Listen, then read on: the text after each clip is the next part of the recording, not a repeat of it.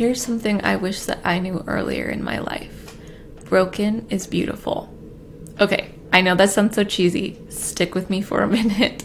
Welcome to Talk Terracotta. I'm Kimberly Sagers, owner and therapist of Terracotta Counseling.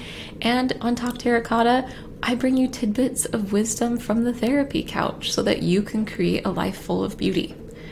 Back to my cheesy but true statement. Broken is beautiful. Behind me, if you're watching this in video form, you will see that I have a tiny little version of the Winged Victory or the Nike of Sam. She, in real life, is enormous, and the real Nike Winged Victory stands regally on the top of an enormous set of stairs in the Louvre in Paris. And when you see her, you're just in awe. She's gorgeous, and she also doesn't have a head or any arms.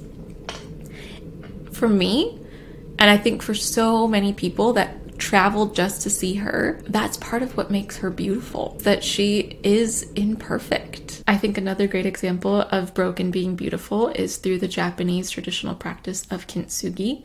Kintsugi is when you have porcelain pieces that they've been broken and you've put them back together using melted gold, which hardens to create these beautiful gold lines throughout the piece.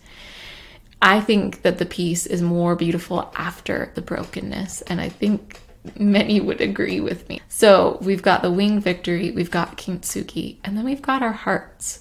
So often we think, I'm broken, I'm beyond repair. It's painful to admit, but life dings us and scratches us, breaks us sometimes shatters us. But what if we, instead of seeing that as a failure or something that devalues us, makes us more beautiful? Now, again, I know that's cheesy. I am inviting you to notice any pushback you have to that.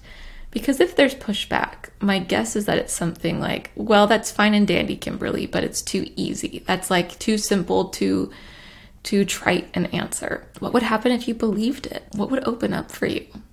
Is it a little bit scary to notice that you might be lovable as your broken self? Maybe that's the part that you go explore with your therapist. What's scary about being lovable while being broken? I'd love to hear your thoughts. Until the next time, stay well.